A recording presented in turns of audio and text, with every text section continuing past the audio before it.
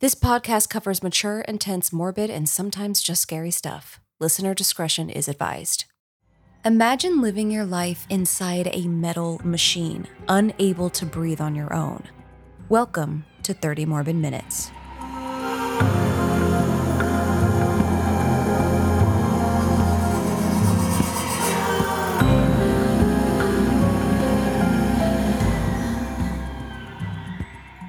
This is the podcast where we explore topics of a morbid, macabre, dark, and downright grisly nature. I'm Elise Willems. I'm Jessica Vasami. Polio, as we know it, was once one of the most pervasive and threatening infectious viruses in North America. It mainly targeted children 5 and under, and it was debilitating. Yeah, kids back then were not even allowed to swim in public pools, and a lot of the pools were shutting down because of the high risk factor for transmission.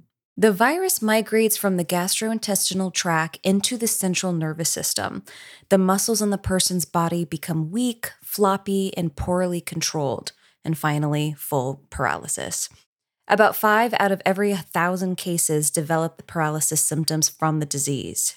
There were several epidemics throughout the late 19th and early 20th century.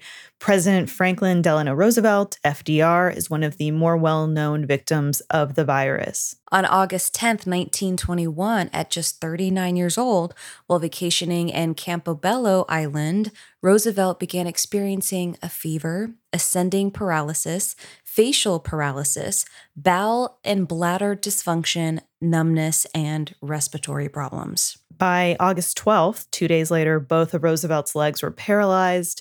A day later, his chest was paralyzed and he couldn't urinate or have bowel movements on his own. Roosevelt eventually was diagnosed with polio, and he came very close to death, and he was left permanently paralyzed from the waist down. But he still wanted to run for office. Yes, and he's technically the first and, from what we know, only disabled president of the United States. He did not want people to know how sick he was, and he tried to hide it from the American public most of his life. Though, if you look online, you can see, there were articles in Time magazine that talked about his condition, etc. Though he was very, very careful to never be seen using his wheelchair in public. A few years ago, they found this footage of him in his wheelchair, a film, and it's one of the only in existence. You can kind of see some photos of him, but there aren't that many. And I think that came from also just more of a understanding from the press of, if you take this photo, we might destroy your camera. Totally. And it's so interesting because we all know that he had polio, but yet you're right. We don't ever really see a lot of photos of him in the wheelchair. No. Yeah. And there is a monument of him that is him in his wheelchair. It's a shame because obviously he was a president with a disability. That would have been meaningful to so many people. And it's a shame that the societal perception was he can't be this to have this position. Beginning in 1925, Roosevelt was spending most of his time in Warm Springs, Georgia at his little White House. At this time, he was super into hydrotherapy and wanted to create a rehab center there, which actually still exists today. This is where he housed his very own iron lung. It's a long yellow metal tube that would assist him in breathing. However, he was known for having a pretty robust muscular upper body, so he didn't need help breathing too often. The Emerson Iron Lung is the version which is still on display at Roosevelt's little White House. Worth noting, though, some modern studies suggest that he didn't actually have polio, but Guillain-Barré syndrome. But, that's not really confirmed. We just wanted to mention it for the sake of mentioning it. Back to you, Jess. Polio vaccines were created and distributed throughout the 1950s. Nevertheless, several thousand Americans were left paralyzed due to this disease. This means unable to walk, move, and even breathe due to a paralyzed diaphragm. And if you can't breathe, you can't live. Yep, and that's why the iron lung was invented. So imagine this. You are suffering from the extreme paralysis of polio, and it's so unbearable that you are in fact dying and you need medical intervention. And it just so happens there's a device that can help. Doctors prep and lay you down on a cot, sealing your body in an airtight chamber. Your head is the only body part exposed, sticking out the top of a whirring cylindrical machine. Not terrifying at all. Yeah.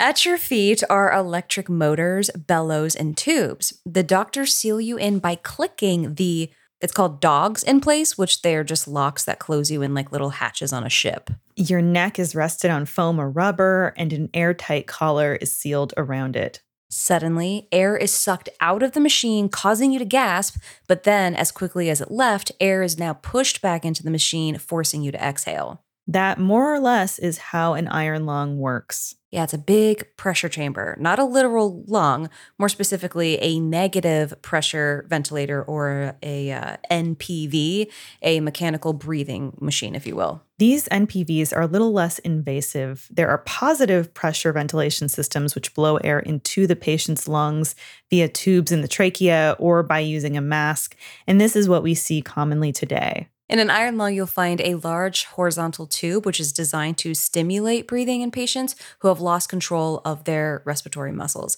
And if you're trying to visualize it, it kind of looks like your own personal submarine. The reason for needing an iron lung can vary. So a person might be sick with polio, as we mentioned. That seems to be the pretty predominant one. Botulism, or maybe you've even become afflicted by a certain poison. When a person is placed in an iron lung, they lie on their back with their head sticking out of one end of the cylinder. The whole head is exposed down to the voice box, making sure the throat can gulp up outside air. The person is sealed inside, and the air pressure is cycled up and down to facilitate this breathing. Basically, the iron lung changes air pressure inside the tank, and it forces your body to breathe. Essentially, the changing pressure forces the lungs to push and expand, so this stimulates breathing by doing the work of the diaphragm on the outside. Think about any time you've been on a mountain or in an airplane, and then your plastic water bottle, if it's empty, it starts to crunch from the lack of oxygen. Mm-hmm. Then when you go down the mountain or land the plane, the water bottle is puffed up with air. Yeah, that's like a perfect example. Yeah, the iron lung works similar to this. So the air pressure increases inside the machine and contracts the lungs, and then the air pressure decreases and the lungs expand. It's so key when muscle control of the body is lost or if breathing is too hard to do. Yeah, and there are a lot of different kinds of iron lungs, and not all of them are made out of iron, but we will get back to that. Well, I feel lied to. I know. Let's get into the mechanics of the device. We mentioned the tube that pumps air from a mechanical diaphragm. Not like the human diaphragm, though, which is a dome-shaped muscular partition which separates the thorax from the abdomen to help us breathe. A diaphragm also refers to a thin sheet of material which forms a partition. Side note, all mammals, including us humans, breathe via NPV, this negative pressure ventilation. And this is when the rib cage and the chest cavity expand. And it is because our diaphragm, we have to do it, yeah. Our diaphragms are contracting. Yeah, and the iron lung diaphragm acts similarly. The sealed end of the iron lung has a small partition which mechanically extends and retracts. It's kind of like those old-timey fire bellows that people used to blow air onto the fireplace. The mechanical diaphragm causes the patient's chest and abdomen to expand by pulling air out of the tube, creating this vacuum and then causing the person to like gasp, like Then when the diaphragm retracts, the air is compressed. So this causes the air in the person's lungs to be pushed out, forcing them to exhale. It's a really, really clever invention. Okay, if you think about it, and the fact of how old it is too, and that it's non-invasive, it's not that expensive to make, and it's effective. I was surprised to learn that iron lungs date back all the way to 1670. Yeah, that's a long ass time ago. Yeah. Yeah. English scientist John Mayo dreamed up the idea to create a breathing machine, and he actually used the bellows Elise just mentioned. While Mayo studied quote-unquote air inhalation for the rest of his career, he didn't invent the mechanics of the iron lung per se. It took a few more centuries to actually get the device up and working, right, Jess? Yeah, early prototypes of the iron lung weren't, in fact, iron at all. Airtight, yeah. They were airtight wooden boxes. They were the first used by Dr. Stewart from South Africa in 1918 and were specifically designed for the treatment of polio patients. It would be Philip Drinker and Lewis Shaw, two Harvard professors who would then rake in the big bucks when it came to the invention that we more modernly think of. Yeah, their prototype is called the drinker respirator. Which, I don't know why that sounds like a... yeah. And for me, this is weird, but like when I think drinker, I think lungs filling with fluid, which is not good. Yeah, no. Yeah. No, not good. In 1928, the machine that they made used literal vacuum cleaners, which at the time was also still a new invention. The iron lung was powered by an electric motor with air pumps that connected to these vacuums. And the pumps changed the air pressure inside a metal airtight box by pulling the air in and out of the box. The iron lung debuted dramatically on October 12th, 1928 at Boston's Children's Hospital. I can imagine if there's a patient that's really, really suffering and you're like, we're going to put this in here and test it and show you how this person's health can go from 0 to 10 in minutes. I'd say that's probably a pretty dramatic thing to see. Sure. Oh, sure. And there was an 8-year-old girl who was on her deathbed dying from respiratory failure due to polio. Doctors moved her into an airtight metal box. Her tiny head stuck out of the top of the machine with a tight rubber seal supporting her neck. Within less than a minute of being placed in the chamber, she was recovered. Wild. Imagine to behold that. It's incredible. Yeah. Or to be the parents of that little girl or her, And yeah. Her dramatic recovery thrust the machine into the realm of popularized medicine. The polio vaccine, meanwhile, was not perfected until 1952. So the iron lung was a life-saving game changer before then if you were suffering from the disease. Even though it was polio patients who benefited from the invention of the iron lung, it was not manufactured with them in mind, though. The machine was actually intended for victims of coal gas poisoning. Which makes so much sense given the predominance of coal mining back then and how people suffered black lung and horrible things from it. And we are going to learn a bit more about what this was really formed for after a word from our sponsors.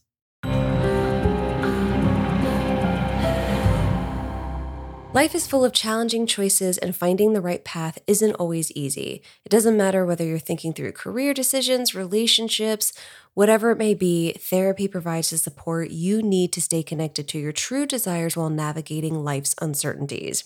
And with therapy, it can help you confidently, enthusiastically move forward and trust yourself to make decisions that align with your values. And that is a skill that improves with practice, just like anything else. And one thing that can help you cultivate that trust is going to therapy. I personally have gone to therapy for about 3 years now, and it is the best thing I've ever done. It's helped my personal relationships, my work relationships, and everything in between. It's made me handle conflict so much better, and it's just rewired my brain to think of things in a different new light, which I'm very thankful for.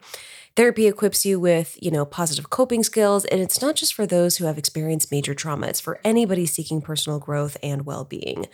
Consider giving BetterHelp a try if you're contemplating starting therapy. It's a convenient and flexible online platform designed to cater to your schedule. You fill out a brief questionnaire, and they match you with a licensed therapist. Let therapy be your map with BetterHelp. Visit betterhelp.com/30mm today to get 10% off your first month. That's BetterHelp, HELP.com/30mm. I love food and cooking, but you want to know what I don't love? The grocery store. It is so tedious to find everything that I need, and sometimes I just don't have time. So that's why I need HelloFresh. I need it. I love it. It's great. You can enjoy the convenience of farm fresh, pre-portioned ingredients and seasonal recipes delivered right to your doorstep thanks to HelloFresh. And this summer, HelloFresh has the freshest produce straight from the farm. From mouth-watering fruits to vibrant vegetables, you get the best picks all season long. Ingredients make the journey from farm to your door in less than 7 days. Plus, they have all kinds of variety for differing food needs like Calorie Smart and Protein Smart, lunch and dinner options, even vegan dinners. I have actually tried HelloFresh and have been using them for quite a bit now. My favorite, I usually pick the quick and easy because I just don't want to, I don't, as much as I do enjoy cooking, most of the time I find myself in just periods of I just need to cook this quickly, like especially during the week. Like on the weekends I can have more fun with it, but I go for quick and easy with HelloFresh just because like they are quick and easy and they're delicious and I feel good eating like quality ingredients. So go to hellofresh.com/30mm50 and use code 30mm50 for 50% off plus free shipping. That's 50% off plus free shipping at hellofresh.com/30mm50 and use code 30mm50. Back to the show. So we were just talking about how the iron lung was actually originally invented with coal gas poisoning victims in mind. And coal gas consists of an almost equal mixture of carbon monoxide and hydrogen. Prior to the development of natural gas during the 1940s and 50s in the US, coal was the main supply of fuel and lighting. And it's also really poisonous. Mm-hmm. It is a gaseous fuel made from heated coal that is not exposed to air. People also refer to coal gas as town gas because it was distributed via pipes into consumers' homes. Trigger warning here, though. Using town gas was also a popular way to commit suicide back then. You might remember our episode about the electric convulsive therapies, ECT. Sylvia Plath, as we mentioned, committed suicide by putting her head in her oven and breathing in coal gas. So when the inventors of the iron lung started their invention process, it was with those who were poisoned by coal gas in mind. If Sylvia Plath had been found before she died, she most likely would have been placed in an iron lung to try to save her life. Oh, totally. Mhm. Yeah. And as time went on, people saw the medical benefits of the iron lung, and it became famously used for the treatment of respiratory failure caused by polio. Mm-hmm. And this is where people started to say, like, oh, okay, well, polio causes these symptoms. It's causing respiratory failure. What do we have? Oh, the iron lung. Like, this might actually work here. Yeah. Yeah, because it affects the same things as the coal would, right, Jess? Yes, the paralysis affects the lungs and the muscles around the diaphragm, like we're talking, essentially choking the person to death by failing to inhale and exhale by themselves. Just like, what a horrific way to be suffering and die. It is, because breathing is such an involuntary thing for us to do. We don't think about it. So for you to just, oh, it's the worst. That's like, it's like drowning is one of my worst fears too. Just not being able to breathe in general just scares me. Obviously. Do you know the rare moments when you do think about breathing and then for about a minute after you're like, now I'm thinking about every breath. I'm thinking about every breath, and then I get anxious about it for some reason. I'm like, okay, now my breath is picking. Why am I thinking about this so much? It's also fascinating to go online and look at lung respirator wards from the 1950s photos. I thought you said awards, and I was like, what? Oh, okay, wards, yes. Best breathing goes to Tommy Big Lungs. Awesome. No, though, the wards in hospitals, they had whole areas dedicated to just these machines with rows and rows of iron lungs with people inside. The sound of the machines alone must have been so overwhelming. Oh, God. Yeah, the machines are about 7 feet long, and rooms could often have like 8 to 20 iron lungs at a time in there.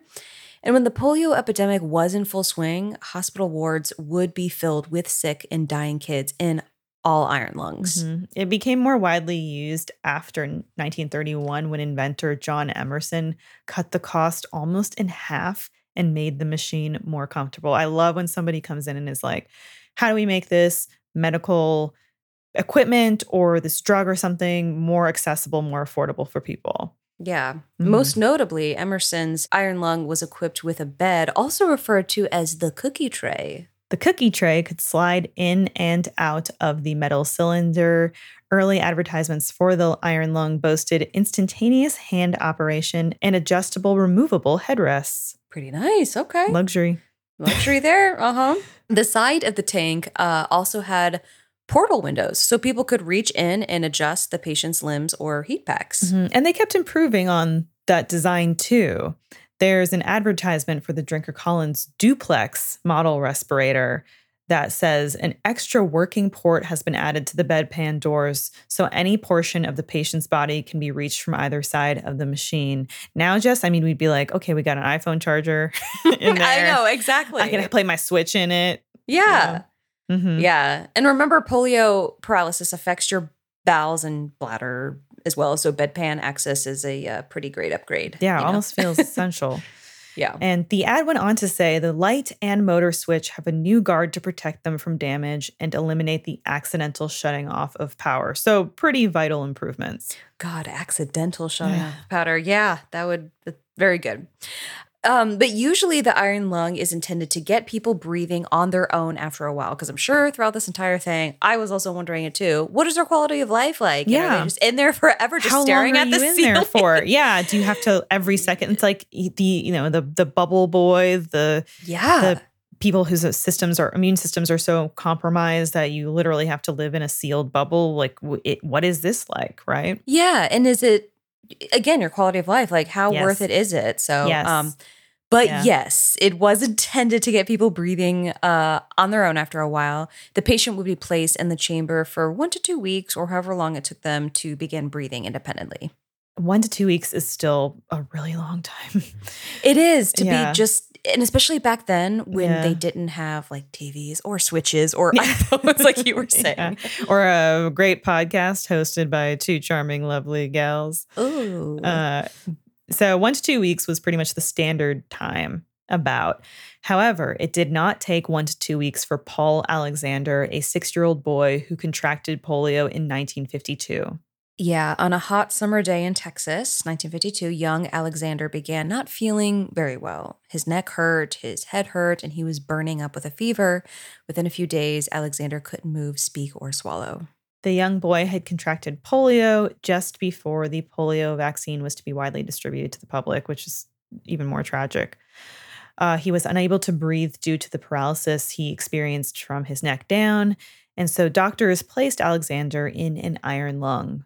Alexander would stay in the iron lung for the next 70 years. Today, he is one of the last people to continue to use the device. Yes, as of today, currently, he is still in the iron lung. Mm-hmm. He's in his late 70s, alive and well. Mm-hmm. The iron lung has helped him breathe for the last 7 decades. You've probably seen him just like sometimes he'll just be circulating on social media randomly. Mm-hmm. So you've probably seen him. Yeah. But despite being confined to the steel box, Alexander has managed to live a very full life. Alexander told an interviewer, "I never gave up and I'm not going to." While living in the lung, he's managed to graduate with honors from his high school and received a scholarship to Southern Methodist University. Yeah, he would attend classes in a wheelchair for, the brief moments that he could leave the device. And in order to do this, Alexander had to teach himself how to frog breathe. That is when a person contracts the muscles in their throat to gulp air down and out of their lungs. Jess, for me, it was hard to go to school on days when it was cold. It makes you feel like just a total bum when you see that somebody with so much adversity was like, I'm going to do this regardless, right? It's literally what we were talking about, going from involuntary breathing to having to think about to breathe. That is so much mental energy also, just to be like, wait a minute. Oh, forgot to breathe here for a minute. But man, how incredible. It's incredible. Yeah. And he went even further than that because he graduated with a Juris Doctor from the University of Texas, Austin Law School, and then had a career as a lawyer. And he told reporters that he was a damn good one too. Oh, I love the attitude. In 2020, Alexander wrote a book about his experience called 3 Minutes for a Dog, My Life in the Iron Lung. And he literally wrote it. It took him 5 years with some assistance, but Alexander wrote his memoir by holding a pen in his mouth. We're never allowed to complain ever again. Literally, when I know. I'm like, God, I am such a complainer. We are. Bitch. Never again. No. In 2004, there were still 39 people relying on the iron lung. Today, there are only 2 people living full-time inside of one, the other survivor, in addition to Alexander, being Martha Lillard. Lillard had just celebrated her 5th birthday on June 8th, 1953 by going to an amusement park in Oklahoma. 1 week later, she had a sore throat and pain in her neck. Her family rushed her to the hospital and doctors confirmed their fear. It was polio. She spent the next 6 months of her life in the hospital inside an iron lung. Today, Lillard is one of the last people in the U.S. who still depends on the device to survive, unlike Alexander. Lillard only uses the machine at night while she is sleeping. And in the 1990s, when her personal iron lung was starting to break down, which is so scary to think about, because it's not a common problem now. So nobody's making these, nobody's repairing them or knows how to. What do you do? So she had to call hospitals and museums to see if they would sell her one. Wild. Yeah. And or like most places either had thrown them away or they didn't want to part with them, which to me seems so just inhumane to say, oh, sorry, we need this on display, so we don't want to give it to you.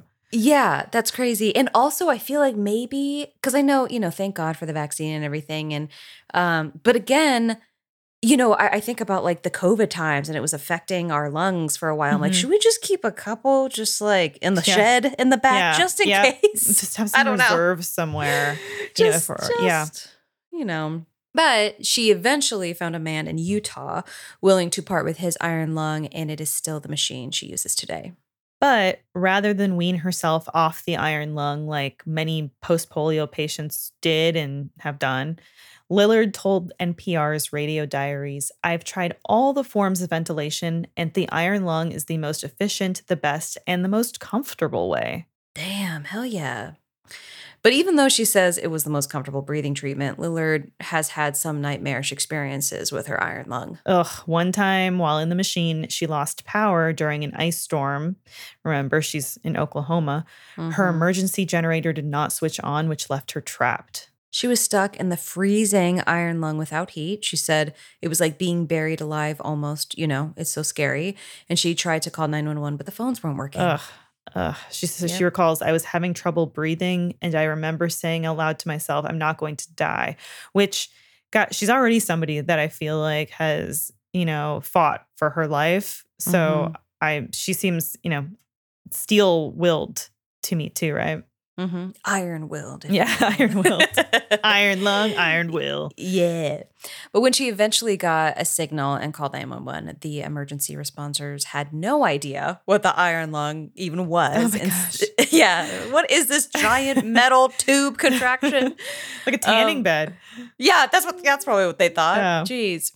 But instead, they just turned the generator on for her so she could just get herself out. And it sounds like such a simple thing, but Despite this like harrowing experience, though, Lillard said that she worries most about the wear that happens to her machine.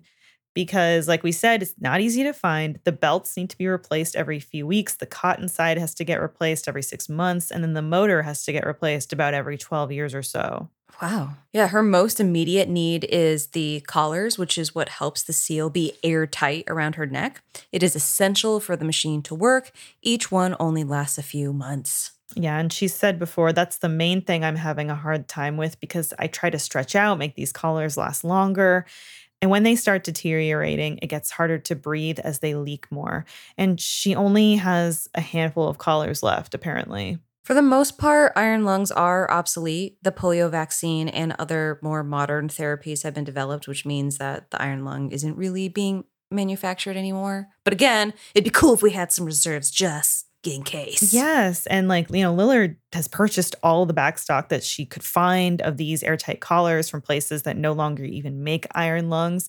And she really only has one other person, Alexander, who we mentioned before, to kind of relate to and also kind of compete with when it comes to purchasing and finding these items. And it's so scary, I imagine, to watch that supply dwindle. And then, when either of them pass away and to be that last person must be a really lonely, weird feeling.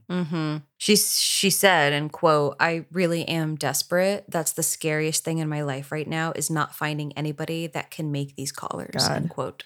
And despite having spent most of her life isolated, especially COVID-19, of course, and feeling scared that her life-saving device may go obsolete sooner than later, she remains optimistic. I swear the two of them, Alexander and her, have the mental fortitude is incredible. You and me are fucking babies. I know. Just the entire time I'm like, God. Yes. Let me go bash my brain into a wall. Anyway. No, my finger hurts. I know. Grow up. But she told NPR, quote, "It's what sustains me. It's what heals me. It's what allows me to breathe the next day. I look at it as a friend, as a very dear friend." I'd become attached too. Yeah, I would. Dependent. Yeah, and while the name iron lung is hardcore and people are fascinated by the device, having sort of built it up to be this scary, morbid, and downright intimidating thing, most who have relied on the machine, like Lillard, have a gratitude for the invention. Yeah, exactly. And it makes sense. It's helping them Mhm. keep them alive. Yeah. And there's a pretty adorable photo in the NPR article showing you a young Lillard inside of the iron lung. Her small body is dwarfed by the machine, which has like a small window and a whole bunch of knobs and levers. Oh, So gosh. cute. Yeah. All that's visible of her body is her like small head and a bow, which sits on top of her curly brown ponytail. And she is just smiling ear to ear right at the camera, almost as if she's not in this life-saving machine. Mm-hmm. And while these images become increasingly rare as history moves forward, the device does sometimes find purpose in modern day. Yeah, you hit the nail on the head with COVID-19, Jess. The iron lung was minimally brought back into use. So these hospitals, facilities that were overwhelmed saw it as a cheap and easily producible treatment for patients who could no longer breathe on their own. So I wonder if maybe with COVID and there was this supply created, perhaps she was willing or she was able to sort of capitalize on that and get some of this stock. I hope. I Mhm. do. Yeah. And after hearing all these, miraculous stories of how the simple yet effective iron lung saved people's lives, especially after the COVID-19 pandemic, we here at 30 Morbid Minutes stan the iron lung. We're fans. Is what Yeah. we're saying. Yeah, iron lung for life. Except I hope nobody has to use it for life. And No, same. And it is interesting how, so many of these people that the early 50s, they contract polio and now they have to use the iron lung.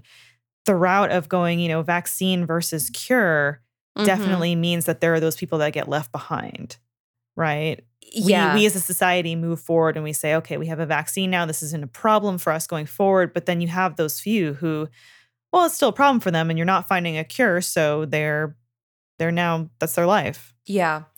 And this might be a naive question and I just Googled it here, but I actually, because like I am so far removed from the polio times and I've obviously when I was a baby got my vaccine and everything, but I just didn't know how one contracted polio and how this even began in general. Mhm. But yeah, I just did a quick Google and the CDC here is saying that it lives in the infected person's throat and intestines, enters the body through the mouth, spread through contact with feces of an infected person. Which is this is why weird. the pool closures, I can see why that would be a big thing, right? Yes. Like I literally went to a pool not too long ago and one of the pool rules was like, if you've had diarrhea in the past 2 weeks, do not enter the pool. Like, Okay, oop. well, we'd never go swimming if we would had never to abide swim. by that rule. Exactly. But I mean, yeah, there are still things nowadays just in our poop. And I'm not saying polio. I mean, maybe. Well, everyone should have the vaccine, but There are just like- so many communicable poop diseases. exactly. It's unreal. It's just crazy. But Yeah. And I'm sure we'll cover more on this podcast in the weeks, months, years. And how to come. contagious it was. And the fact that all children were infected with polio at some point is just crazy. It just And then it targets children is so scary too. We should do an episode on just diseases. Yeah. Just- I mean, we they're- could do an infectious disease.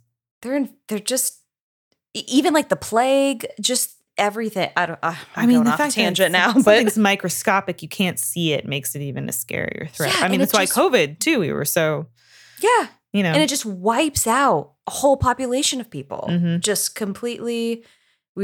Our bodies just not being that we should do an episode on this. Yeah, I and feel like, how our bodies fight this shit or not fight it. Yeah, we've dabbled here and there whenever the plague comes up. Mhm. Yeah, which speaking of, go back and listen to our old episodes if you're new here. Everything's evergreen. So Yeah. you go listen to the old stuff. It won't feel out of date. Oh no, we're talking about all types of weird stuff, and even the Victorian. When they were just leaving trash and Ugh. feces in the streets and stuff, it was very dirty back Yep. then. So, but that's even further back It's a breeding ground than for disease. yeah, the early 1900s. So, but yeah, this was a great episode because like I knew what the iron lung was, I knew what it looked like. I didn't really know how it worked when the person's like head is out of it. How do they stay in it forever? So this was great. I learned a Yeah. lot. Yeah, it was a cool one. But we have some cool things to talk about real quick. That is our merch. We have some really cool merch in our store right now. at the Rooster Teeth store. Just click podcasts, I think, and then 30 Morbid Minutes. You can find all of our cool merch. Love it. Beautiful. We have these black hoodies that I love that have like a turquoise and gold and white design on them by Stevie Jude. They're beautiful. You get compliments on that one all the time, right? I do. And then like also a lot of people on my team at Funhouse, they wear it too. And I'm like, oh, guys. Hell yeah. Yeah. I've been getting compliments around I was going to say around the house, around the office for the new one that just came out. It's the green and blue one. Oh, the all over print t-shirts. Mm-hmm. Yep. Yeah. Coworkers just coming up to me. Where'd you get that shirt? I'm like, it's our shirt. Yeah.